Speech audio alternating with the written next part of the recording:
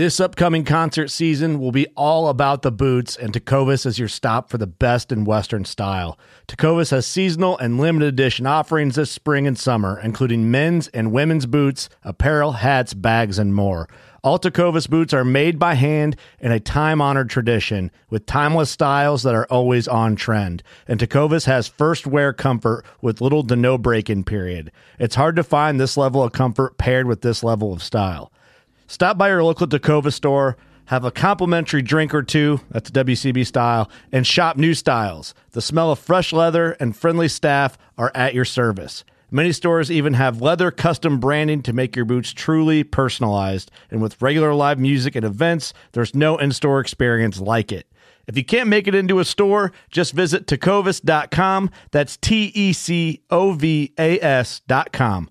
They offer free shipping on all boots, as well as free returns and exchanges, and ship right to your door. Go to tecovas.com and find your new favorite pair of boots today. Fishing like a local isn't just about catching fish. It's about connecting with the environment and the people who call it home. It's about hearing the stories and traditions that have been passed down for generations and sharing unforgettable moments with the people you meet along the way. Fishing like a local is having an experience that stays with you forever. And with Fishing Booker, you can experience it too, no matter where you are. Discover your next adventure on Fishing Booker.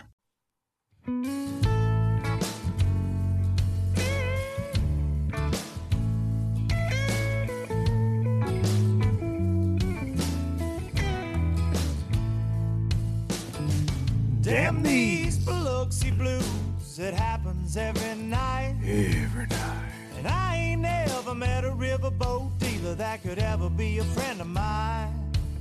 Nope. The summer heat never treats me kind. It leaves trouble on my mind. So I'm bidding farewell, putting in my notice, and I'll see you at another time. Sing. This highway does not know my name, and I don't care. No. I don't care. Not even kinda. Heading my way for another place, and I got 3 good tires and a spare. Right to the hook right here. Just a white line gypsy getting out of Mississippi with just enough gas to get there. Low budget live, not so live from the Low Budget Live Bar and Grill here in beautiful southern middle Tennessee. And I hope all of you low lifers are doing well out there. This is the podcast for Monday,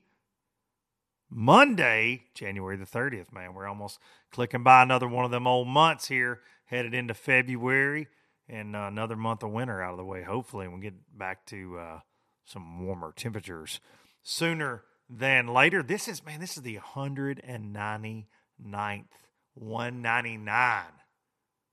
199 episodes, basically straight of this here program. And if you're just tuning in for the first time, you're wondering what a low lifer is. Why is this guy insulting us? I actually ran into some friends of mine, Lawson's Outdoors here, Loretta, Tennessee.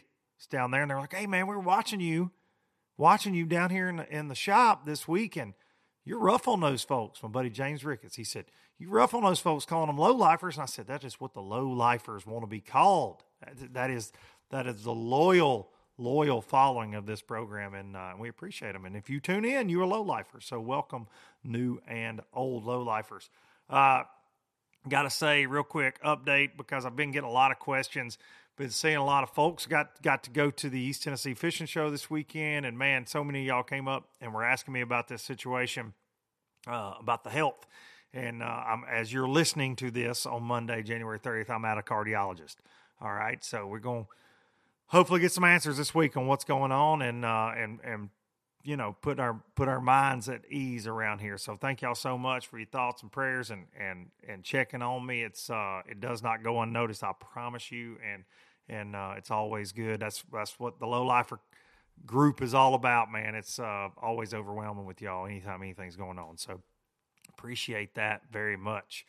Let's jump into the sponsors, and then we're going to get into this episode. we got a doozy today. It's one that I've been looking forward to doing for a very long time, and I hope you guys are going to enjoy it as much as I did whenever I did this interview just a couple days ago. All right, StarTron, kicking ethanol in the teeth in your weed eater and your chainsaw, but most importantly, in that outboard engine, because nothing ruins a great day on the water like an outboard engine that won't run because stupid, dumb ethanol has gummed up the works. So StarTron kicks it in the teeth, gets it out of there, and makes sure that every time you get on the water, because I know you're busy, you're like me, you don't get out there as much as you'd like to, that StarTron's going to make sure that ethanol is not a problem for you. And we all know it's in your gas everywhere you go these days, unless you're running ethanol-free fuel. And then it's even more expensive than this crazy expensive prices that we're paying for gas right now. So get you some StarTron, put it in your tank, and I promise you it'll run that ethanol right out of town. We appreciate the folks from StarTron. Starbright bringing you LBL for 5 years now. ProGuide Batteries, ProGuideBatteries.com. You're going to want to go check them out. If you're in the market for some lithium trolling motor batteries for your boat, they got some new lithium cranking batteries out there. I'm running a 31 AGM cranking battery. I ran the 31 AGMs last year for trolling batteries as well until I switched over to the lithium. Fantastic, fantastic batteries. Long timers in this battery game. They're not fly-by-night. They are people you can trust. Go check them out. ProGuideBatteries.com. Use code LBL10 to tell them we sent you. All right, baitworks.com, bait-works.com. What can I say about these folks except, they're amazing, man. They're amazing. I got to spend some time with them, and every time I'm around those guys, I'm blown away at their kindness, not only towards me, but their willingness to help customers. And it's crazy, man. But I got to spend some time with them over there at the East Tennessee Fishing Show where we released the LOB. It's now live. The Power Finesse Jig live on baitworks.com. You can get some today. But just an honor to get to be there in front of that display. The LOB is very cool there at the show. But I just, like I said, it just, everything, I don't sign on with people that I don't believe in, or I think that, they do the right thing, or I can't support what they do, right? I'm never going to be that way with sponsors. I've left sponsors in the past because I didn't, line up eye to eye with maybe what they were all about. And these guys they're fantastic, man. And their prices are good. Their customer service is great. And their selection's great. So bait-works.com. Use code Duncan-10 to tell them you're a low-lifer. Go get you some of those LOB jigs. We sold several at that East Tennessee Fishing Show, and I'm ready. I can't wait to start seeing the pictures come in on social media where you guys are catching your first fish on a jig that we designed and got out there into the world. Some new colors coming too, potentially. We got some requests for some colors that, we started with 6 custom colors that I did in that finer than frog hair skirt material, and then got some requests this weekend. So also great meeting so many of you low lifers there at the expo. It's just always blown away. I'm blown away by your kindness and the fact you give a damn about all of this crazy world of mine. And had the triple threat with me, and she was blown away as well. So so good to meet so many of y'all out there in Knoxville. And we're going to have a throwdown at the Classic, I can tell you that much. All right, bait-works.com. Go get it. Express Boats, hang the banner. The Bassmaster Classic winning, high-performance, all-welded aluminum bass boat. The X21 Pro, bow to stern with that C-Dex. Got the 250 Yamaha show pushing that thing around. Best hole shot in the game. Trust me, trust me, trust me. Go take a ride in one. Go drive one. Get behind the wheel.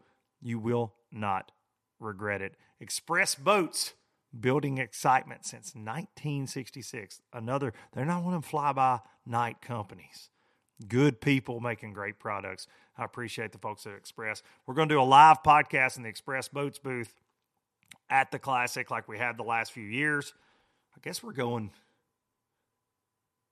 3 years running on that. But anyways, Express Boats it's gonna be fantastic, man. There in Knoxville, we got a big one planned for y'all there. Details to follow on that in the Express booth at the expo. All right. Again, real quick, thank y'all to everybody that came out. Baitworks booth there in Knoxville. Again, I'm beyond grateful that this is life and that I get to do this. And as a little kid that just walked around ponds in Lawrenceburg, Tennessee, and read things in Bassmaster magazine and watched the TNN Bassmasters, to stand at an expo and have my name on a lure for the first time in my life, and have people come up and want to talk about it, and have people come up and want to meet you and take pictures and things like that, is something that never falls. I don't take it for granted, right? It's just because it's very cool. It's very cool. So I'm very grateful for each and every one of you low-lifers out there, and for sticking with me, roller coaster riding with me in this old crazy low-lifer lifestyle. All right. So y'all know me. I am as obsessed with songwriting and music as I am bass fishing. My life has always ran in parallels like that. Those have been my loves since I was a kid. I love playing guitar. I love singing. Obviously, y'all know I open every show with Biloxi Blues, a song I wrote. And I've played for many years. I've wrote for many years. I chased that dragon for a long time. And through fishing, the other love of my life, and through this crazy podcast, I've got to meet some fantastic people in that world, and I'm very fortunate to call them friends. And this guy that we're going to talk to today is a rock star. Period. End of story. He's a rock star. He is the lead singer of Whiskey Myers, Road Warriors, absolutely setting the world on fire right now, an independent band just seeing their dreams come true. And it's very cool to witness it, because and when I say independent, they don't have some big fancy record deal out of Nashville and publicity teams pushing. I mean, these guys are they did it on the road. They did it grinding away like so many Bass Pros do. And the best part about this man is, I won't say the best part, but what ties him to our world here in this fishing podcast world is he is the co-owner of Toad Thumper Lures. So he is equally, and you'll hear that in this interview, he is equally as excited about bass fishing and lure design as he is writing a hit song. So it's very cool. We're going to get the sauce from him, the W sauce, right here, bringing you this interview. America's Worcestershire sauce. It's good on everything. You can even drink it, maybe. I haven't. But we're going to get into the goods here. This man is, I've had a lot of requests to have him on, and I'm glad we can finally hook it up. Ladies and gentlemen, from Whiskey Myers, the one and only Cody Cannon. Well, as promised, here he is, the man with the plan, the front man, Cody Cannon, man. We appreciate you joining us. The fans of the show call themselves low-lifers, so here you are. You're talking to a bunch of low-lifers, and I feel like they like me for a reason, and I feel like a lot of them low-lifers are out there at the shows for Whiskey Myers, so they appreciate you being here just like I do, man. Hey, thanks for having me, man. I'm a low-lifer too. I love that, man. I may use that as the new intro to the show, because you're the coolest cat I know, other than my buddy Ryan Engelman, and Turnpike. Y'all are the two coolest cats that I get to associate with at all. So I live through you boys. Well, man, I appreciate you. I told you back in December I got to catch y'all down in Huntsville, man, and I wanted to try to do a podcast with you, just because after you and we got hooked up. Our buddy Justin hooked us up down there at iCast, and I'm fans of a lot of the same people you're fans with. And then in the fishing world with the Toad Thumper thing, I just think it's so cool to me that a guy that's got so much going on like you do, because y'all burn it down, that you're like, what I think I want to do? I think I want to get in this fishing world too. So I think that's badass, man. Like that's and you were there at iCast, and I'm like, this guy could be a million other places right now. And here he is sitting here trying to sell these damn frogs, man. So let's kick it off with that. How did that come about? Like, where did the idea, inspiration, where you're like, I'm going to get in this crazy fishing business? I have no idea. It happened during COVID, Okay. And I knew I wasn't going to be working for a couple of years. So that probably had something to do with it. But I have trouble sleeping, I have like an Yeah. overactive mind. Busy So mind. Yeah. today, I'd have like lay and I couldn't sleep, and songs maybe would come to me and stuff, and I'd write a lot of Yeah. songs that way. And for some reason, lure design started popping in my head for no other reason. I think probably because I wasn't working, but I still needed to create or something. Yeah. Yeah.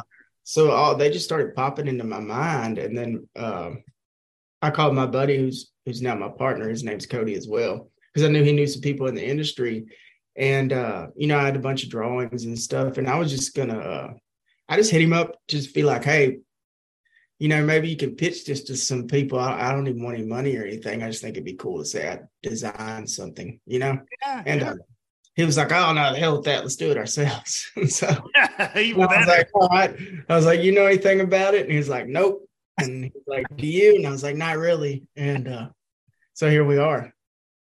So why, I guess we all as bass fishermen, and you love it, man. I see you cheesing on Facebook. I've seen the picture get passed around this last couple of days. You with a new ride. You just picked up a new Phoenix. You out there cheesing. So you love bass fishing like the rest of us, but frog fishing, it's hands down. It's the best. Like that's the drug, right? The blow up on a frog. That's what gets us all hooked topwater fishing. Is that kind of why the frog? I mean, I know the company's called Toad Thumper, but why that lure category just to kind of jump into? What was the passion behind that? Man, I thought there was a need there. There's a lot of grass and pads and things like that where I live. So that's a lure I've always fished a lot. And I never found one I truly loved. So that's why I started with that. It has nothing really to do with the name. The name comes from my daddy would call him toad. Like, if you caught a big one, he'd say, oh, that's a toad. Yeah. That actually has nothing to do with the actual frog. That was just kind of a throwback to him. That's cool. But, I'd have one, I love the action of this frog, but the hookup ratio is terrible. This hookup ratio is pretty good, but the action on this one, there's all these ones that I kind of liked, and there wasn't any one that I loved. And so I was like, man, I don't know. It just kind of popped in my head to just do that first. I which is not the easiest bait to start out with. Dude, it's tricky with a frog. I think there's so much more design work, I think, that goes into one than people realize, especially building a new one from the ground up, man. And I've got a dear friend of mine, Alex Davis. He guides on Gunnersville. I consider him like as good with a frog as anybody. He's probably won more money with a frog than most folks I know in tournaments. And he and I got talking this fall about that. You guys have built, in my opinion, it's the best walking frog. Yeah. It's so easy to walk, but dude, and the hookups are great. Like I'm ready for the spring. I got them kind of late in the year and I wasn't getting to fishing near enough, but man, I'm looking forward to it warming up and getting after them. But you guys are on to something, and you got other stuff coming too, man. That's what's cool, following right up on the frog. Yeah, I'm proud of it. We did a good job. It was just kind of changing things. It takes a couple of times. You can do anything, if you just put your mind to it and just keep after it, I think. With that, there was just some certain issues I wanted to address to make it, I just wanted to build the one that I thought was the best, when all around, you know what I mean? Not maybe the best for a certain niche, but that could cover everything. And I think we did it, at least in my mind. I think you did. The colors are great. Like I said, hookup ratio from what I've seen is great. And you can do all that. That's all in the design too. You know what I mean? Those things didn't just happen. It was all a thought process about little things you can tweak and change, and you can get it to walk easier by changing certain things. You can drastically improve your hookup ratio by changing certain things, like especially the shape of the body and things like that, making it less rigid and still everything's a give and take. You know what I mean? Yeah, for sure. Yeah, it just takes a couple of times, man. I get them. It's not right, man. It's not right. And then change it, and we got it to where we were very happy with the product. So you were real heavily involved, though. You were like getting protos, taking them and slinging them, and and seeing Yeah, I did. Yeah, I what you designed wanted. the whole thing on that product. That was That's it was awesome. actually from a drawing, is where it started from. That- Because I that- don't you see my wife in here having to set the computer up for me. I don't do computers, so it was just like sketches and then just building it up and then changing things. Well, there's a reason this show's called Low Budget Live, because I don't have a damn clue what I'm doing. I got one little camera and we send it, and I got some old music equipment that I use for the audio side of it. That's where it got its name. So I'm with you. Anybody that listens to the show go, yeah, this guy's the least technical guy in the world, because I have just dumb crap happen on here every week, because I'm a one-man band for sure doing this. So I appreciate the fact that you're not good on the we need you doing other things like making frogs and writing the songs that you write, dude. So leave the computer to the IT people. We'll figure that out for sure. So I'm old school. dude, whenever you growing up, you talk about your dad calling them toads. That's so it's been in your life. You boys live it. Like so many of the lyrics of your songs, I think there's a reason they speak to the people they speak to. Because it's authentic. Like you guys grew up there, East Texas, hunting and fishing, right? I mean, that's life. When you're not on the road, that's what you're doing. Yeah, it was just that's me to the core. Really, I grew up. I'm from the woods, middle of nowhere. So I grew up hunting and fishing with my dad, my grandpa, my great grandpa, things like that. That's a typical story for a lot of people. Yeah, that's kind of. When I think of like fond memories, when you're a kid, they always kind of revolve around those times like that. Those are like the only things you can almost remember sometimes. That's interesting. That's a cool thought, because that is true. Those are the things that stand out. Even you may have, it's always those high times, I guess. I can think of so many. When my granddad, he passed away in 2019. He was 90. And he used to just drag me around all the time in the summer. We'd either fish off the bank or we were wading creeks, and a lot of my love for fishing came from him. And of course my dad too. He got me kind of in the tournament side of it. My granddad was like, just get in the back of the truck, let's go. And we'd either be digging worms to go catch catfish or bluegill, or if we caught a bass, hell, it was like we won the lottery. He was retired, and man, he was my guy. So that's cool. And I try to pass that on to my boys, like those stories, because they need told, right? And when you just makes you smile, man. So that's awesome. And like I said, you can tell it's authentic. And the first time I got to be around you, I was like, all right, this cat is the real deal. And I'd always heard that through the grapevine that you boys are what you are. It's like, and it's refreshing because, and you know this better than I do. I mean, I chased the music thing for a little bit, and I've got dear friends that are still in the industry, but it's a little fake at times, right? I mean, I think that's fair to say, right? I'm not throwing shade or talking about folks, but sometimes I live close to Nashville, you know that, and man, when I was up there and I'm doing a songwriting thing and trying, and I'd meet somebody and they'd be on stage, they sing something. I'm like, hell yeah, man, I think me and this cat right here could be boys. And then we get off stage and I'm like, oh, wow, you didn't mean any of that. Okay. All right. Well, I'm just going to move on down the road. Just got done with his pedicure or something. There's a lot of that goes on, man. I think that's why it's so, you guys resonate so well with people. But how much do you get to fish? And I know a lot of fans listening to this probably wonder this. Do you get to fish on the road? Like when you guys have shows, is it all business when you're out there? Because you guys have a lot of dates a year. You don't ever get to go, oh, okay. Every once in a while, if we're fishing somewhere and we're around a lake and we kind of got to hook up, we can go. Okay. We haven't done that, but not very often. A lot of times you're in a major city, and then it's business, like you said, you roll in, you do the show, you go to the next town. You don't have a lot of days off in between. So it's happened. Fished with Alex on Guntersville before. Yeah. So some different lakes that, we've had the opportunity, but it just depends. It's not that often on the road, Yeah, I know Ryan with Turnpike, he and I joke about that a lot. I'm like, you need to hook up a damn bass boat to the back of that bus or just hire somebody. I've offered my services to him. I'm like, just hire me. I'll pull the boat. And when you get 4 or 5 hours, we'll slide out to some lake, Yeah. I think it's a pretty good gig, right? I keep Our trying to bus tell him. driver, our bus driver would actually probably really like that. So should probably try that this year. That's this is something that I feel like I talk to a lot of guys on this show that live the dream. I'm very fortunate to get to have conversations with people like yourself and a lot of pro anglers and musicians and things, but it's still, I want to talk about the realities of it too, though. And it's still work, right? I mean, you guys you're playing sold out shows, but man, the grind away from your family, the time that you have invested, I mean, since 2007 to get to this point, man, it's still a job, right? Absolutely, it's a job. The older you get, the more you think of it as a job too. You kind of have to be successful at some point. Anytime you monetize anything, it kind of changes it. It makes it a job. Yes. Really, it's like this weird transformation.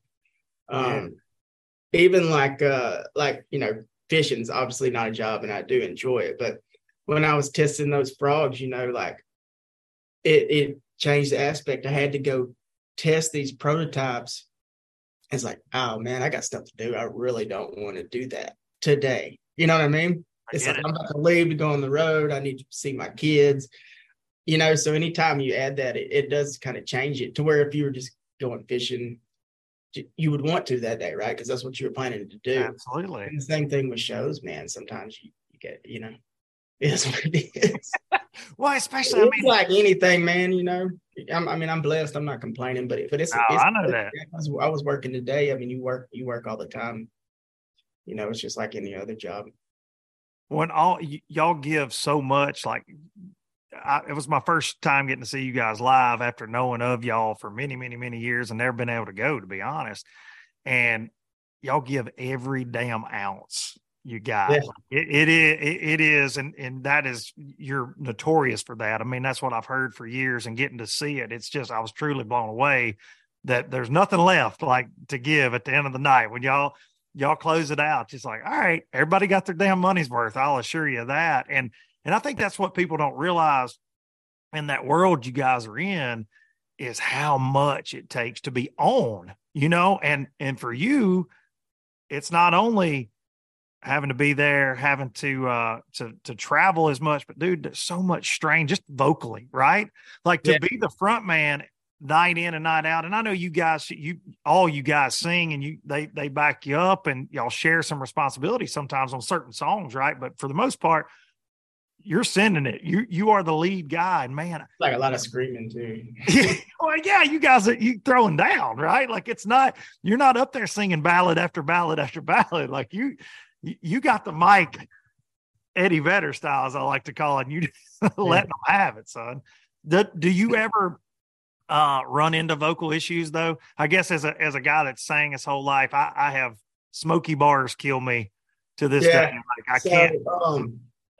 When I was younger, I had some issues, but it was more of the lifestyle that I was living. Okay. Then forever, I've been notorious about never having any vocal issues. I could sing not. And then this year, at the end of the year, when we were down there, my vocals started getting a little shaky. I was feeling like I was getting hoarse and stuff like that. But that's the first time in years. I'm like the opposite usually. And I think that was in the winter, right? Or the fall. Yes, December, I believe. Yeah. So I had gotten like a cold, like a COVID or something. Something. And then after that, my vocals, like if you get sick and it gets a little bit wompy, it'll stay like that for a while and you'll start having some issues. So in the winter and stuff, that can be a problem. But usually, if you're not like out partying and drinking or smoking cigarettes and stuff like that, it was never really a problem for me. I'm weird because like we've been off for a long time, and like we're going to actually go rehearse and work up the set, and I have to start singing because I can't sing those songs right now. Really? So if I'm off, I'll like lose my voice. I won't even be able to sing those songs. But after like ramping up, I'll be able to sing again. It's really weird. And the more I sing it, the better I am. It's like the inverse of most people. That's incredible, man. I never would have guessed that, because I have to be careful, because I will completely, like at the Bassmaster Classic this year, we always play on Saturday night. We do a live podcast and we play, just a bunch of buddies at a bar. every year for about the last 4 years. And after I talk at the show, like I tend to do and run my mouth in the booth, by Sunday, I'll be gone, man. Yeah. You give me 3 hours of bull crap singing and not taking care of my voice for years. So I have so much respect for guys that can just go in night after night after night after night and just be able to just sound just on point, man. And I'll be honest with you, if it was weak in Huntsville, you sounded all right. You come together. I was starting to get nervous, because there's a point though that if you get past, like you're jacked, or you're messed up for a long true. time. Especially if you can still play shows, it's real bad, You can ruin it. I mean, you can truly hurt it. You can really get messed up. No, it ended up being fine, but that was the only time I had gotten sick and I was off, and then I got back on the road and my voice was kind of a little wompy for a little while, and I was worried about it. So, like, headed into this new tour, you guys kick it off in Knoxville here in just a couple of weeks, February 19th, I think. And it's you're fixing to be gone again. It's like February to August. Y'all are doing dates with Eric Church this summer. I saw that got announced. That's pretty cool. Some of those outdoor amphitheater shows and things. But when you're talking about set list, this always intrigues me from a fan and from playing music. You guys tend to do the same thing every night, right? When you got a tour, because you want it to be as tight as it can get. I know you'll probably alternate things in. Yeah. But so headed into 23, though, you guys will kind of revamp and change it. I know you got your constants you're always going to play, of course, the fan favorites, but will it be a big change going into 2023? How much thought do you put into that? I haven't thought about it yet. That's what we're doing. Let's just write one right now. We'll just make it out right here. That's what we're working on next week. Man, it just depends. It can be hard because the songs that you're putting on that set are usually your best songs live, and there's a mix. There's a reason they're there. For sure. So sometimes when you throw it in there, it's not as good. So you have to say, your way is different, better than the best and stuff like that. And you've done different combinations and different things over, we've been doing this for, I think, like 17 years now. It gets harder because you're like, oh, I've already done that. You're like, oh, we could do this. You're like, oh, we already did that. So it'll come out though, and we get in there and start working. But yeah, for the most part, when you're doing a tour, we try not to change it too much because you can kind of mess it up. Juice for sure. So no audibles. Audibles can set things, off the track sometimes. Yeah, we audible boring. Yeah, ended up in an interception or a fumble or something like that. It just depends, man. It just depends. Also, when you have a lot of people playing it, it's harder. Like when I play acoustic shows, every once in a while, I didn't do any this year. I used to do them every year. It's just me and Tony. And we can do whatever we want. And ask the crowd, like, what do you want to hear? Yeah, for sure. But if you wrote that song, you'll remember it for like ever probably. But if you're a guitar player, a bass player, or something that hadn't heard that song in 7 years, and somebody would call that out, if you're all up there, they'd be like, I don't even remember that song. They're like, no, not doing it. So it just depends, man. Yeah, especially a drummer. A drummer don't want to go into the unknown. Yeah, they do. Yeah, that's for sure. Everybody else is pretty good with going into. We'll just wing it, but yeah, those drummers they got to be on time. They could be sticklers. Mm-hmm. Sure, on that. I've played with several over the years. They're like, "What the hell are you doing? Why are we doing this? We've never played this. Oh, let's try it. I mean, there ain't but 10 people here. Let's try it. Shit. What are you worried about? We ain't on the damn Grand Ole Opry. Calm down. Yeah. I've had several of them over the years that took it real serious, man. All right. Well, going back real quick, something that I want to talk, because obviously a ton of fishing fans, but a lot of music fans that wanted to see Cody Cannon on here. And I appreciate you. I want to talk about your relationship with Big Lee Livesey. I had Lee on. I love Lee, man. And Lee is, he's such a good dude, such a talented angler. But I had him on here, I guess, right after he won Chickamauga in 20. And I said, and I'd been knowing him a minute before then, but I'm like, you have the greatest boat wrap in history. You have the coolest sponsor. When you're sponsored by beer and one of the coolest bands out there. I'm like, dude, you got this deal by the balls, to be honest. Like, you got this deal figured out.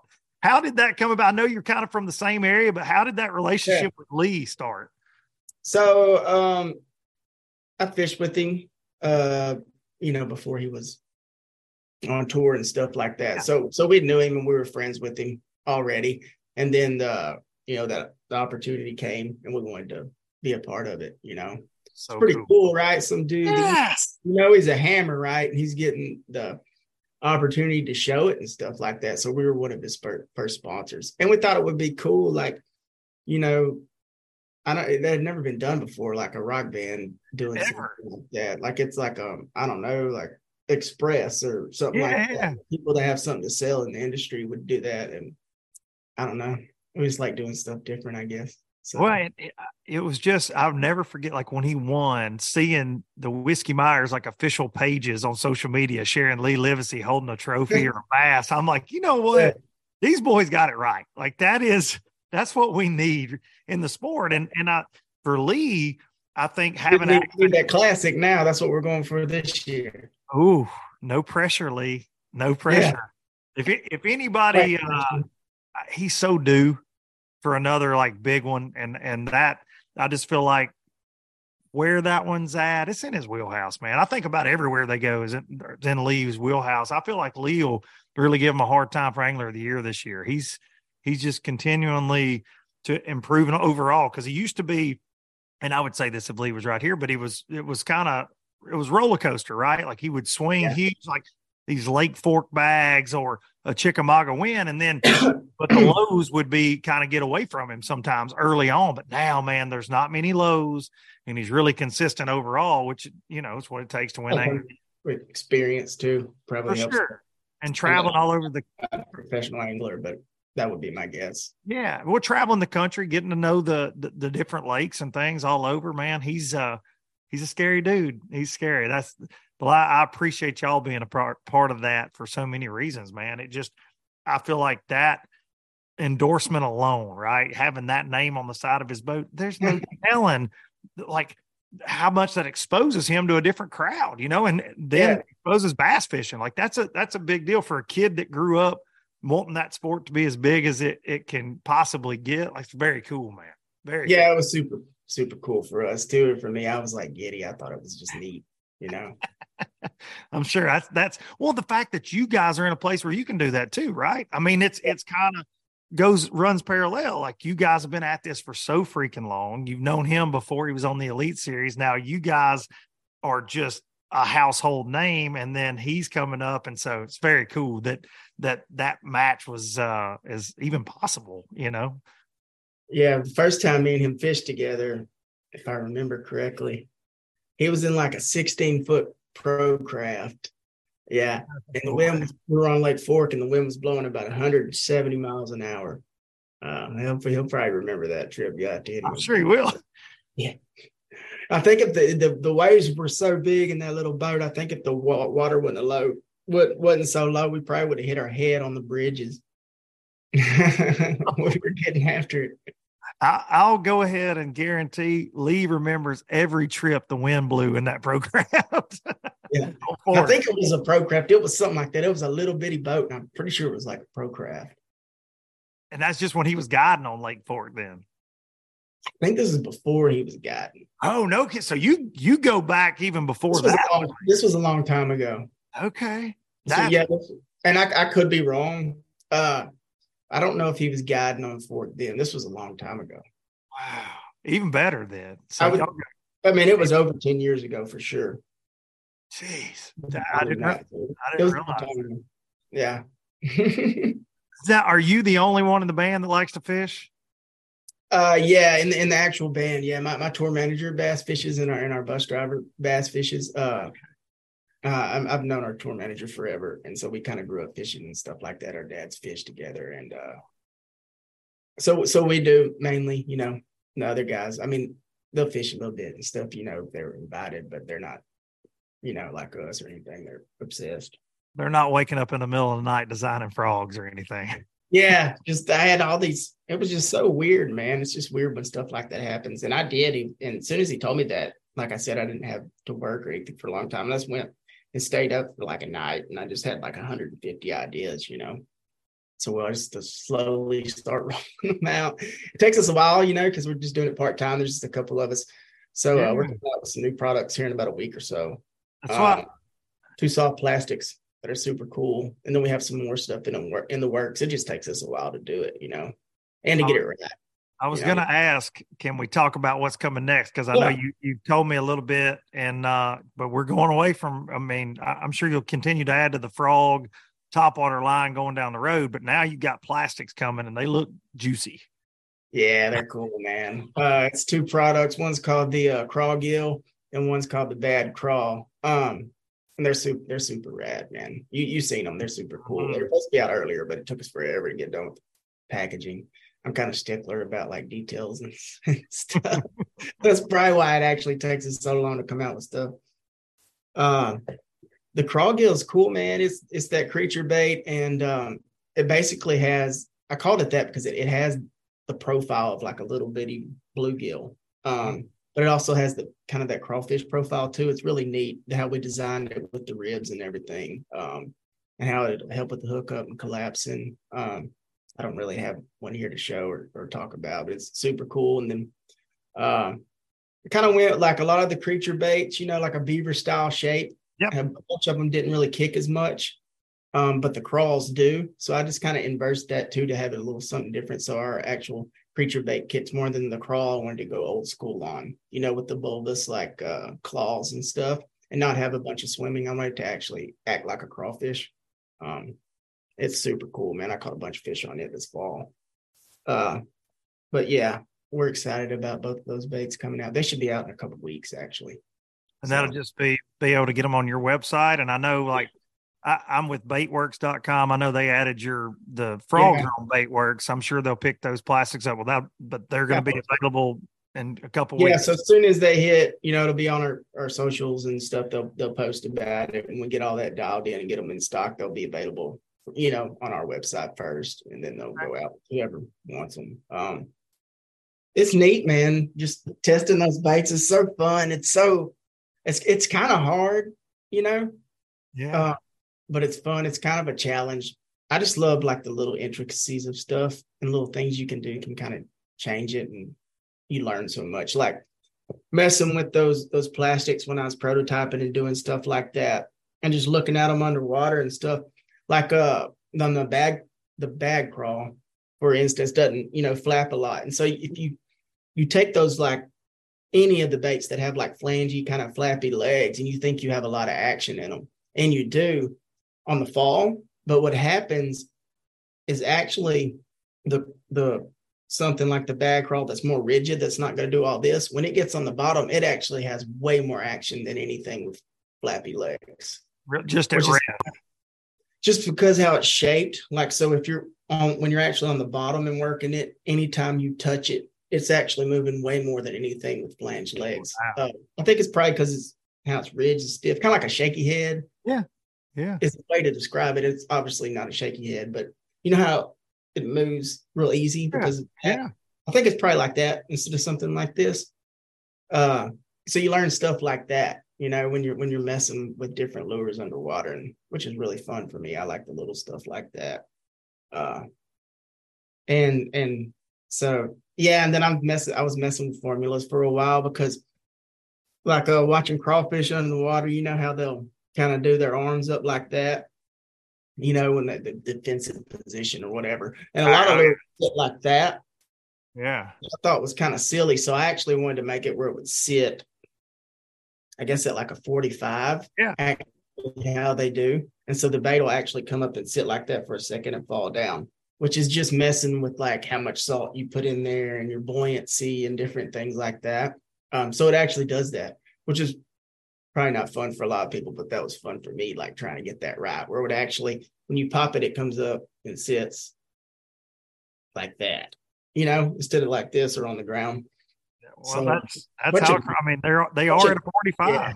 Yeah, a bunch of nerd stuff like that is really fun. It's like the details and building stuff. I love it. We got those 2 coming out, super cool colors. I designed all the colors. I mean, obviously you got like black and blue flake and stuff like that, Yeah, but the there's some standard. interesting colors that I kind of did. And then we have some other stuff that I hope we will get done in time for ICAST. It's some jigs, and they're super, super cool. Okay. This flipping jig is special. It's so special. I designed the hook and then how it sits. I can't talk about it a lot yet because it's not done. But man, it's cool. It's really cool. And then we have two more products after that we're kind of still in the early stages of. It just takes us a while. So we'll probably come out with like 2 here and 2 there and stuff like that. We just can't. So we couldn't do it right if we just did like 20 right now. You know what I mean? Well, you see that too much. And I don't care what personally like testing the stuff, you know what I mean? And making changes and things like that. Well, I think you want it right. No matter what it is, I think, working with TH Marine, whether it's a boat part, whether it's a lure, whatever, you don't want to just throw it out there. Okay, I got an idea. It's got to be right. You got to know, okay, if I put it on this style hook, it might fall over. You know what I mean? Like I designed a jig with Baitworks this year and just came out actually. And I know what you're saying. Like swimming pool time was more important than taking it to the lake just because like, hey, okay, well, this idea on paper was all right in my head, this head design, but it doesn't fall the way I thought it would. And then when you start talking about skirts and trailers, and I was trying every different trailer under the sun and making sure it did exactly what I wanted it to do, right? Like that was huge for me. And what was it like for you when you caught your first fish on something that you dreamed up? Because I'm trying to think of my first fish. So that was a pond fish. Yeah. To my grandparents' pond. That's where I was testing the frogs originally, just because it was next door, Yeah. I remember more when I first threw them because I had designed the legs at a certain angle and stuff like it. I knew it was, in theory, I had all the stuff about how it was supposed to walk and everything. And I threw it out there the first time and I hit it and I said, holy shit. We got it. You said we got it. Nailed it. And then I caught a fish and I set the hook and it completely fell apart. It didn't fall apart, but like it ripped. The nose ripped out, the hook slid out. The hooks had, because we had a hard time getting the hooks not to dig into the body because that was a big thing on the hookup ratio where we set them and stuff. Oh, yeah. Which we addressed that and fixed all that. But the fish was probably not as a fun memory because it actually messed up and it was like, okay, but I got the action right. Nailed it this time. It was so cool that it worked exactly perfect. There was only a couple little tweaks. And then I caught the fish and I had some functions not work right. So I was and so we went, you change it and then you go and catch some more fish. And it's like, oh, this is great. This is working. Well, but this happened. Yeah. So, Yeah. And you make a little thing. And so it's like that. It was like that a lot with that product. Well, I bet you it's a lot like when you write a song and everybody's screaming it back to you. I know that feeling is one that's very hard to, not a lot of people ever get to know that, an arena full of folks singing words that you dreamed up, wrote on a piece of paper.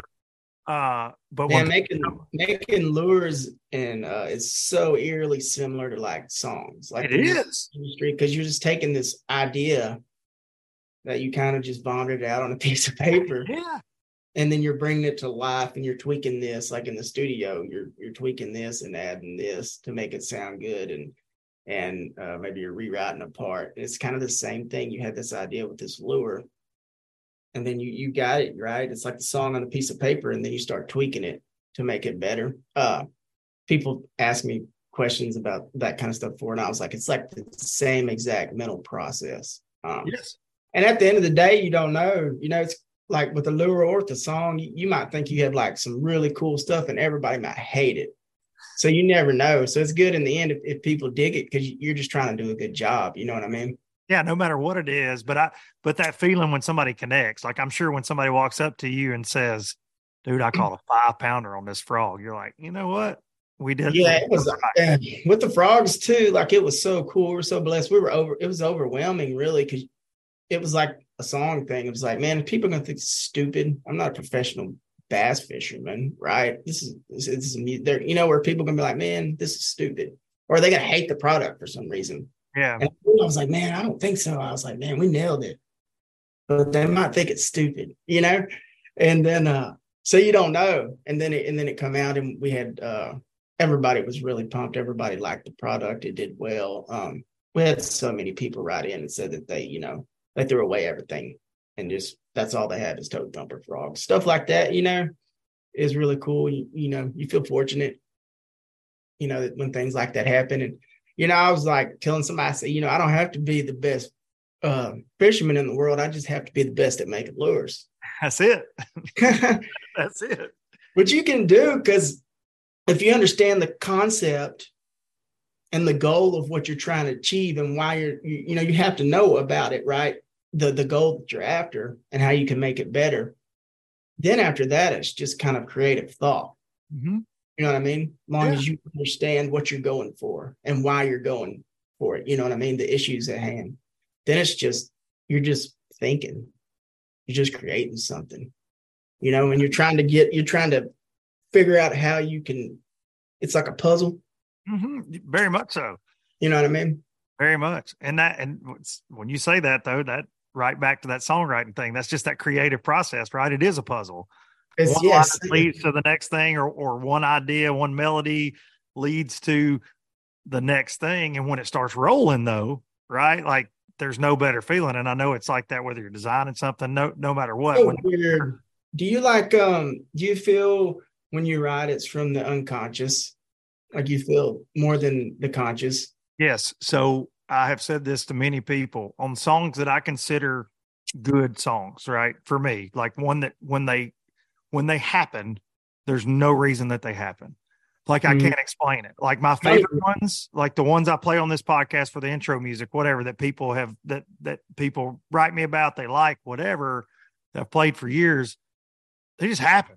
Like, yeah, there might've been okay, I'm going to write, I got an idea about XYZ, whatever it is. But when they just start rolling, it's a very unconscious whatever you want to call it thing. That weird, huh?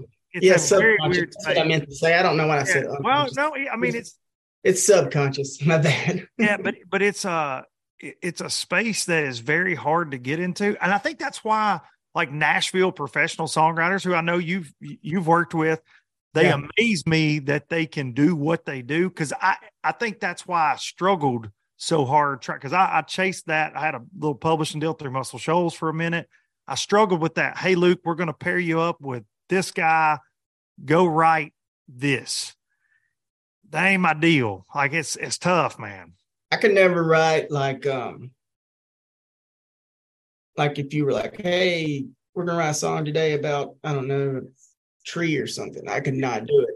And a lot of times if I write it, it's a good song, it's so quick and like I don't even remember it, you know, like remember that I wrote it. It was just like that. So I'm like the same way. Like I could never do that. Like, hey, you got to write a song, a jingle for Express Boats or something. There's no way I could do that.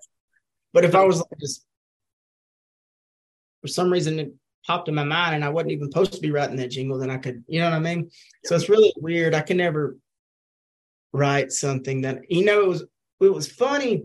So I was doing a like tying jig colors and stuff. And it was the same thing, man. I was going after certain colors that I had in my mind and they sucked. But I kept at it. It was like writing, right? You just like write this song. It sucks. And it sucks. And I'm making this color. It sucked. And then all of a sudden, like you don't even remember. I look up and all these, I bought like every color imaginable, right? So I have all these around. And for some reason, it's almost like writing a song, it kicks. And then I just started grabbing these colors. And then I look up and I'm like 8 colors into it. And I'm like, wow, these are awesome. There's no way I could have done that by just thinking. Yeah, you know? It's the same thing writing a song. It's so weird. The lure thing is the same thing. It's like the same exact stuff. That's so interesting, man. And I feel like a lot of people, especially creative minded folks, whatever it is you're doing, you kind of get in a space when you write though, Cody, because obviously like you guys released an album last year, when you're going into, hey, you guys worked with Dave Cobb. I know you get everything set up. do you have all the songs written beforehand? Do you work a lot in the studio, but how do you get in that, try to get to that subconscious, right? You know, you got a project coming up. That's the pressures of doing what you guys do. Like you say, once you monetize, once you are as popular as you guys are, how do you find that subconscious? You know what I mean? Like, is that just, you spend enough time with the guitar in your hand that it just happens? Cause that's kind of how it's always happened for me when it does happen. Yeah. So it's like just walking through mud or something. So it's like you grind, or for me, it's just like this sickening amount of grinding. Sometimes you're just laying in bed and a song comes to you, but if you're actually working, like, hey, I'm about to start writing this record, it's like just a month of shit. Yes. I mean, it's just like you can't think of nothing. You're like, oh, I'm toast. This is awful. And then, like, maybe on the last record, right, I'm writing, it's like, this is stupid. This is stupid. And then in the same day, I wrote The Wolf off the last record. Yes. That morning, I wrote The Wolf. I ate lunch. I wrote Antioch. And then that night, I wrote Heart of Stone all on the same day. Way. Yeah, you know, so it's weird. It was like I'd say that's a pretty good day, bud. It's like, oh, this is awful. And then there'll be one day that I'll write 3 or 4 songs. It's weird you writing, and they'll be the best ones that I do, you know, out of that. And then maybe it'll just be a bunch of shit that doesn't make the record. And then you'll have another day where it hits. It was like the jig thing.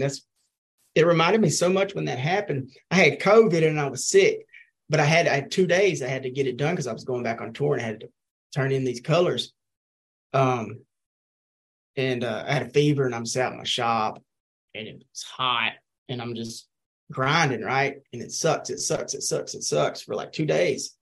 I mean, it's probably the colors are probably fine, but in my mind, it's like, nah, this is stupid. And then I look up and I had the colors. I don't even remember it, right? So it's like hit. And then it happened. It's like that with songs, right? You just walk through mud all of a sudden, and then you're on concrete.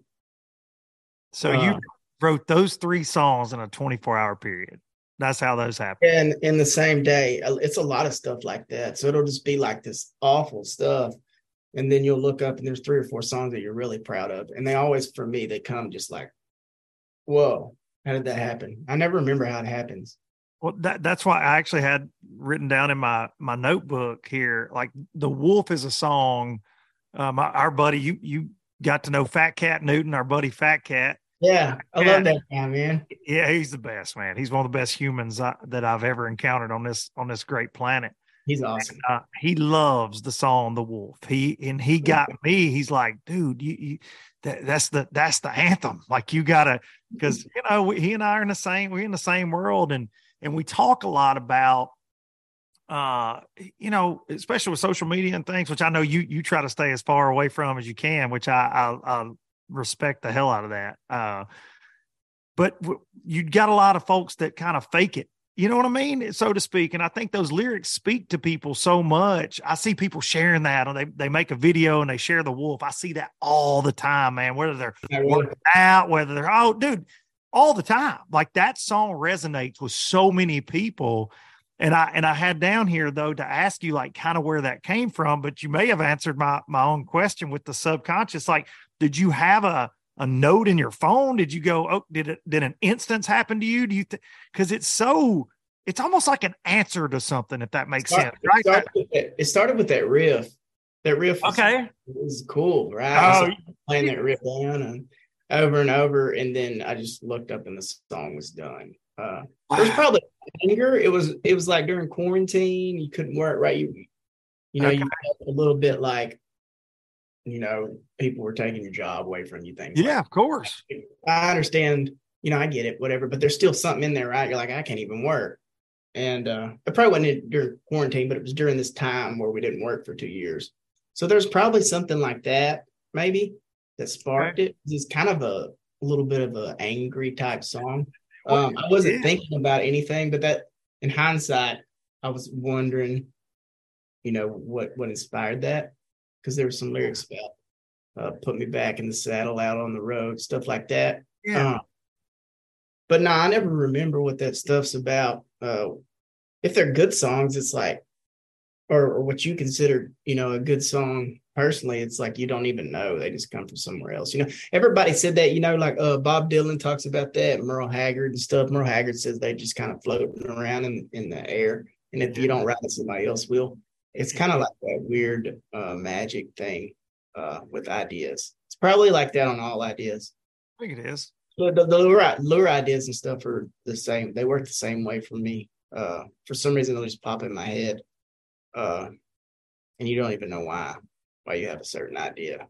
Well, I think that's another comparison to kind of fishing and music. Every chord has been played, right? We know that. Like there are only so many that we can play. Time signatures are what they are. And it's the same with lures. Like you're talking about, hey, I got this jig coming out. There's a lot of jigs. I just released one too.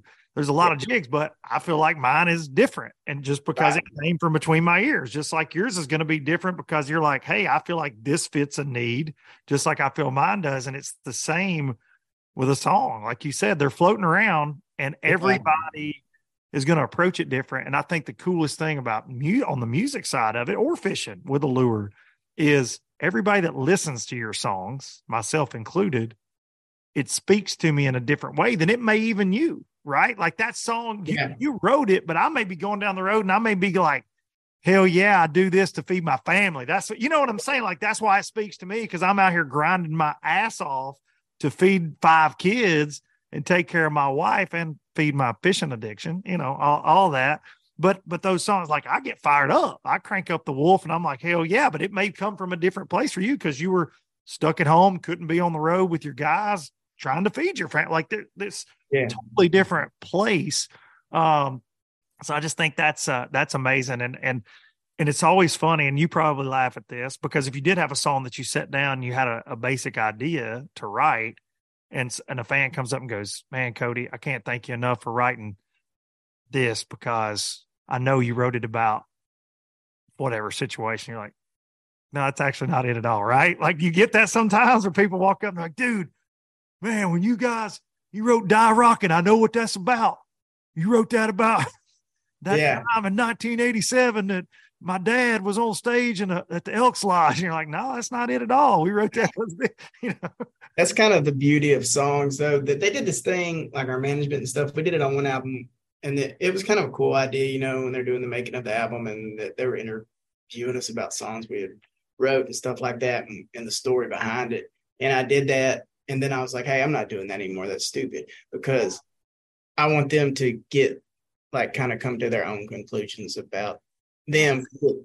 It kind of relates personally to different people, to songs in general, like all songs relate to different people for different reasons and stuff like that. And so I was like, I'm not going to do that anymore. I'm not going to explain the songs further out because it takes like a beauty element out of it. I love that. I'll swear to God, I used to, play like the Bluebird in Nashville, different songwriter rounds. I would tell a different story about a song every time I played it. And they're the same story twice. I'm like, that's not where you decide what it's about. I don't, of course my crap's pretty straightforward, but it's like, here, this is what this is about, and then the next time, hey, all right, this is about this. Like, I don't know. Some of them are pretty dead on what, you can tell what they're about, obviously. But like, I wanted to ask you that about the Wolf, and our boy Fat Cat will appreciate that. I was texting this morning. I was like, man, I got Cody. He's going to do the show. And he's like, you got to ask him about the Wolf. I got to know the story. I wrote boy, Fat Cat. I wrote that about you, Fat Cat. Yeah, Fat Cat. Yeah, that's for you, buddy. Oh, man. He needs to come to a show, man. I keep telling him that. I texted him in December. I said, dude, you've got to go see these boys. And I bet y'all will get close to his neck of the woods. He's up in Virginia. I bet y'all are getting close. I haven't looked at all the dates, but y'all will be around him some this summer, I'm sure, at some point. Are you going to the Classic? Oh, yeah, baby. I'll be there with bells on. You going to have a booth? Yeah. Okay. Well, I'm just saying, because this is putting you on the spot, because there's going to be at least 10 people. 10,000, 10. I don't know how many. Be somewhere between 1 and 1 million. Saturday night, there might be a little event taking place. And low budget live, buddy, at a bar. And we might have to play. I mean, there may or may not be some microphones. There may or may not be some acoustic guitars. And so I'm just saying there's always an open invite, like an open mic night, but in front of a bunch of low lifers. Oh, really? Yeah, I'll do so that. I'll do that. Yeah, that's what y'all are doing Saturday night. If I'm there, I gotta look at my schedule. I know I'm flying in, and then it's either that or ICAST. I have to leave during it to fly to a show. I can't remember which one. I remember at ICAST last year you had to do that. The boys were waiting on you up on the East Coast or something. You just flew down, had to fly back. Yeah. I think I gotta do that this year. It's one of those I have to fly out during it. I like the classic a lot. I liked selling it and selling the products and explaining it to people and stuff. I thought it was fun. I don't get to do that kind of stuff anymore. It's like back in the day, you could hang out at the merch booths and stuff like that with people, kind of low key. Yeah. We can't do that anymore. So it was kind of like that. It reminded me a lot about that, and everybody's pretty cool. It was cool. I mean, nobody messed with me or anything. They either didn't care or they didn't know I was just a dude selling them a frog. There was some people, but so it was cool, man. It was just like talking about fishing, and nobody was jacking with you about anything. Yeah, man. Everybody was really nice for the most part. You got some weirdos, everywhere. Some people like stupid stuff. You're like, man, this guy's an idiot. Listen, they'll like argue with you about something. And it's like, all right, dude. And they won't. I liked like telling people. So I'll be at the booth again this year. Like we'll have the plastics there for sure. The funny thing about the class, we didn't know shit, right? We didn't even know we could sell stuff. So we didn't even have that big. We figured it out and like flown some in because we found out like the last minute we could sell them, but we only had like X amount. So we only had that booth for like one day because we sold out.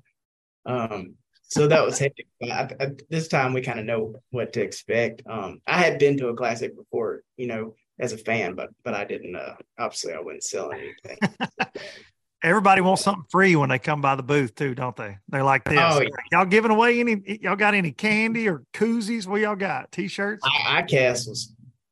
ICAST might have been worse though, man. Everybody, because it wasn't a consumer show, and everybody wanted free stuff. The funny thing though is they'd be like, because we were displaying the plastics at ICAST, and they'll come up like, oh man, I really like that, blah blah. I'm like, oh, that's cool. And they'll be like, make it a blah blah, some weird special color, right? That nobody's gonna say this guy. He's like, I'm gonna need 500 of them. Send them to me. Or it wouldn't even be that, it'd be like 50 of them or something. It's like, man, I can't make 50 baits for you. That happened a lot. Yes. It's like a special color just for them. And I'm gonna need that, and then I'll put you on YouTube or something. It's like it doesn't really work like that. That show used to be more about the industry, and you kind of had to work in the industry or have a booth to be in it. Well, now in the last probably, I'd say 5 or 6 years, it's more open. I don't want to say open to the public, but they get in, and that's no shot at anybody, fishing fan. But man, we get a lot of them like in the booths I work that are just coming around like, hey man, y'all sponsoring people today? Yeah. And you're like, hang on a second, we're here to sell stuff to because we're dealing with the big, tackle stores and things like that. The Walmart's there, Bass Pro, they're all there, It's a work week. That's why I try to explain to people. I'm like, look, if you come to ICAST, be careful who you go around and bug, because it's a lot of livelihoods that are going on in that building that week, I've had fun though, man. It's been a good adventure. I've met so many good people already. Made some great friends in the fishing industry, and it's been a good trip. You are more than welcome to be in it, brother. I can tell you that. Everybody appreciates you, and I look forward to seeing you at the Classic. I want to ask you one more thing, and then I'm gonna let you go back to your beautiful bride that set all this up. Thank God that she helped us out here so we could do this video. I'm about to be back. It'll actually be 2 screaming kids is what I'll. It's all right. That's all right. Be hectic. This is peaceful right now. So, and my wife would kick me in the knee if I didn't ask something about this. So I got to, and I find this very interesting too, because I'll never forget watching that first season. I was behind the 8 ball in Yellowstone like everybody else, but I'll never forget watching that first season. It's episode 4. You guys are the damn band in the bar. And I'm like, wait a minute. wait a damn minute here. Did you guys know, because that's season 1, when they reach out to y'all to be a part of that show, did you have any idea that show would become the phenomenon that it is? Because, dude, it's like as big as anything's ever been. Did you have any clue? No, we didn't know anything. They called the guy, Taylor Sheridan. Yeah. The main guy. He called, I guess he got in touch with management. And he called me on the phone and kind of told me the idea about it, because it wasn't even out, so we didn't know that it wasn't like, oh, hey, this is a big show and we're going to do it. It was just this idea he had, and I was like, man, that sounds pretty cool. And he was telling us who I was in it, and so and we liked the idea, behind the show and stuff like that. But basically, when I told the guys, I was like, hey, I think we should do this because we might get to meet Kevin Costner. So that's really the reason that was kind of like the deciding factor. Like, man, we're going to go meet Kevin Costner. We got to go do this. And we got there, and he wasn't even there, man. We never got to meet him. Wait a second. You still ain't got to meet Kevin Costner? No. Well, Kevin Costner, if you're watching this on YouTube, we got a bone to pick with you. Supposedly, I don't know. Somebody told me that I think John told me that, we'd said that in an interview, and then he tweeted or something like that. It was like, y'all, come hang out anytime or something like that. So that was pretty cool. But that was the funniest thing, just being kind of naive. And we're like, we weren't even thinking about the exposure or it kind of turned into almost a life-changing event for us. It was so massive for our careers. And none of that was weighed at all. It was just, we should do it because I think we're going to get to meet Kevin Costner. And that was, so I guess he kind of, really saved our lives at some point. But yeah, that was a really cool experience for us. The effect was just so massive. We never expected anything like the tidal wave that came after that. We were starting to do really good, especially for an independent band. But we had never had a platform because we weren't into writing radio songs or doing stuff, right? We were like doing whatever we felt like doing. And so we'd never had a platform that it was like millions of people watched that episode. So we'd never had that many people see us before. And so when that happened, it was just so crazy because like all these old records all went like to number 1. So we had like the number 1 record, the number 2 record, the number 3 record, and like the number 5 record or something like that. And that was crazy. And that happened like the next day after the episode. And we didn't expect none of that. We just thought we were going to get to meet Kevin. He wasn't here. He's still holding out. and from that, it was like kind of right place, right time, it was just like throwing a match on some gasoline or something. And it just really, the shows just went to where it was like the stuff that was booked, you couldn't even, they were sold out, and you were, we just kind of kept going from there. Which is really fortunate for us to be the kind of band we were and like independent and never doing the radio and stuff, to have that opportunity. It's kind of bizarre.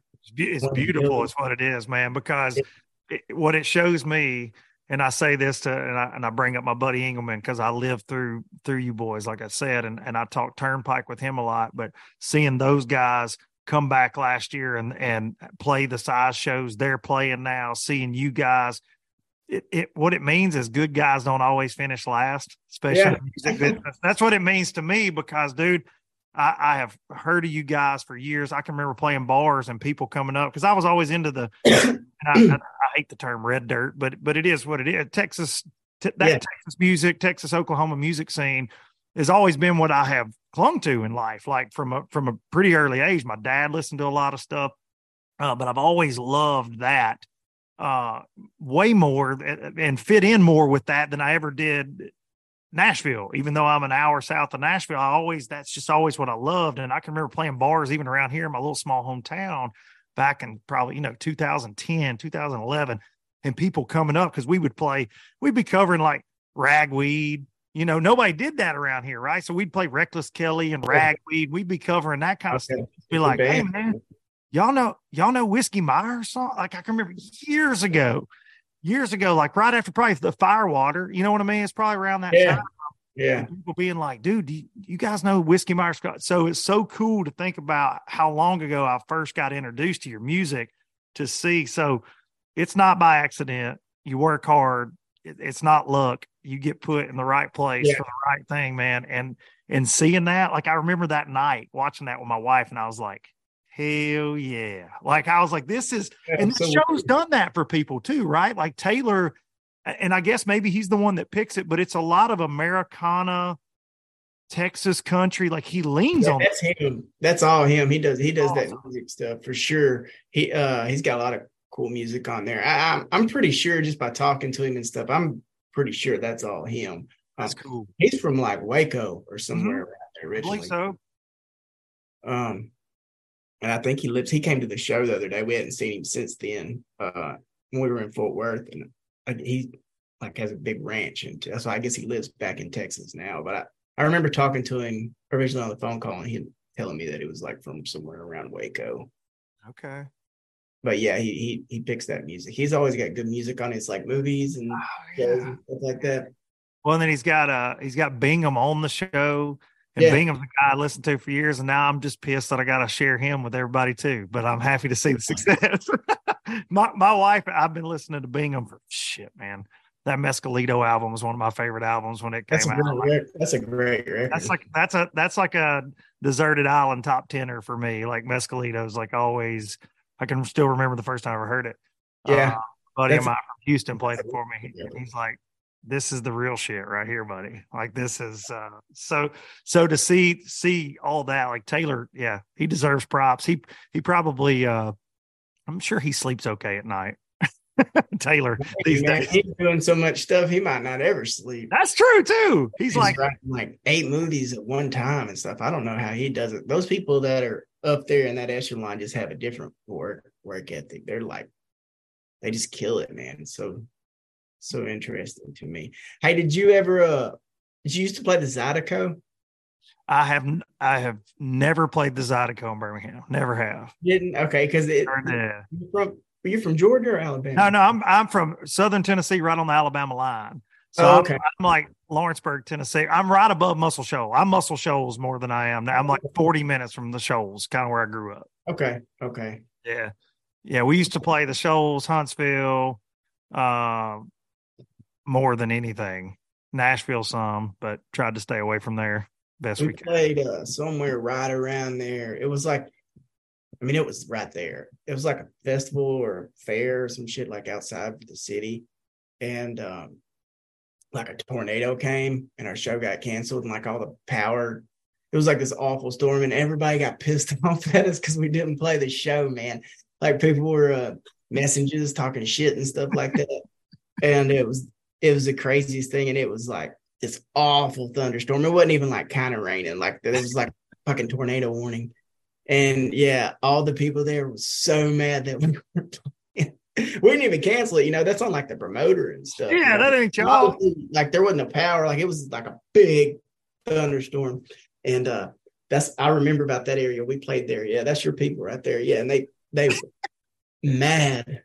Don't throw that on me, Cody. Yeah, I wouldn't have been mad. I wonder if that was like the Lincoln County Fair. That's east of me, about an hour. They have some pretty big acts over there. Our county fair gets some pretty good names here, but our county fair here, you never know. I did see George Jones. I got to see George Jones at my county fair. That's awesome. Yeah, when I was a kid. But we had like Confederate Railroad, Diamond Rio when I was a kid.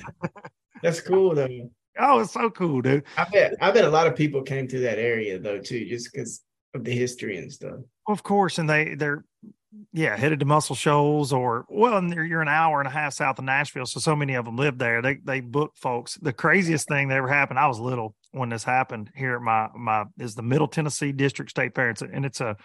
It's a big fair, man. Probably 100,000 people come through it, in a week. It's wild here in a little town. And Garth Brooks played it. And Garth played it on his first album. And the story of the Rotary Club here is over the fair. And they thought, I think it was the dance had blown up for him. And they thought that this dude was going to show up in like a Mercedes or something, right? And he was just starting out. And he showed up in a beat up pickup truck. And he pulled up to the gate and they wouldn't let him in. day of the show. And like a friend of my dad's always told that story. He's like, yeah, I got to tell Garth Brooks he couldn't come behind the damn gate. Didn't have his pay, didn't have his laminates. Yeah, didn't have anything. He just pulled out, hey, I'm Garth, I'm playing. And I'm like, yeah, sure, buddy. Get out of here. And he ends up like getting his mask. Like, no, it's really me. Because he was young, man. He just started out, but he played here in our hometown, which was pretty damn cool. But yeah, I think Charlie Daniels played here. We had a few, but I don't remember. I don't ever remember you guys being on the bill. It's probably it might have not been there, but it was right by, like right there, man. I just remember that they were so pissed off at us, man. Memories. Yeah, I love it. Bad. I mean, it was like torrential rain. It was really bad. But yeah, it's like talking about we was punks or something, man. They were so pissed off at us. And they were. It might have been around Jack Daniels over there in Lynchburg. And they was all keyed up, man. They had no. Yeah, no, I wasn't down there, but I bet there was a lot of Jack Daniels being drunk. Ain't no doubt. Yeah, I'll never forget that. You have some interesting encounters on the road. No doubt about it. That's a pretty good one though. Blame the band for the show getting canceled in the tornado. Yeah, they were pissed off at us. That's good, man. Cody, I appreciate you, man. This has been awesome. It's an honor to get to spend some time with you and steal you from your family. Ladies and gentlemen, all you low-lifers, Toad Thumper, first of all, go get you some frogs. You're going to want these new plastics, but I promise you, and most of y'all, if you're watching this, I know you're a Whiskey Myers fan, but this 2023 tour starting up. You better get you some tickets, and you better go see these boys because I promise you it is well worth the trip. Thank Cody you. Cannon, everybody. Thanks for having me, man. Thank you, buddy. Well, all right. That's all she wrote. Hope y'all enjoyed that, man. I know you could tell just from my enthusiasm. I was so excited that entire time. I love getting to pick the brains of people that are just pros, man. And that's, that was kind of the basis of this show. When I was fishing the FLW tour, I wanted to talk to my guys I was fishing against. I wanted to get the scoop, the inside story, and it's much the same in music. My dear friend Ryan Engelman with Turnpike Troubadours, I love picking his brain about it, and he's equally obsessed with bass fishing, and we're going to get Engelman back on here hopefully this spring. But I love talking about that songwriting process, that creative process, so I'm glad we got to go down that road. And I know so many of y'all are fans of Whiskey Myers and Cody and what they do and what they stand for. And so, again, thank you to Cody, his lovely bride, for sharing him with me for that interview there. I know he doesn't have a lot of time at home, so I was grateful. And we're gonna do it again. And Cody's gonna be at the Classic, so just saying, Cody's gonna be at the Classic. I'll just leave it at that. We'll see how it works out, but there might be an LBL live at the Classic too. So I don't know. We'll see. Thank y'all so much for tuning in week in and week out. And 200th episode next week. Can't believe it. It's hard to even imagine that we've been doing this. Been doing it 5 years, and there are more episodes than that. I was telling some lowlifers at the East Tennessee Fishing Show, there are a lot more than 200 episodes floating around out there, I'm sure. But as far as when I really got serious and started making sure I had every one of them recorded, because we did so many on Instagram Live, and then I don't count the lives that we've done as episodes either. So just as far as like not so lives, 200 straight, man. So next week got another good one. Hope y'all are back every Monday. I saw so many of y'all at that show. They're like, every Monday. Well, so we're like the post office. We're going to show up, rain, sleet, snow, or hail. See y'all next week. Take y'all out with some Biloxi Blues. Thank y'all. Appreciate you. See you. From Jackson Town to Tupelo, I never could make it last. Spanish moss and Civil War ghosts, well, I'm gonna leave them in the past. Any direction, Lord, I'll be fine. It don't matter east or west. North, south, wherever the wind blows, I'm leaving those burdens at rest. This highway, it does not know my name, and I don't care, no, I don't care. Heading my way for another place, and I got 3 good tires and a spare. just a white line gypsy getting out of Mississippi with just enough gas to get there.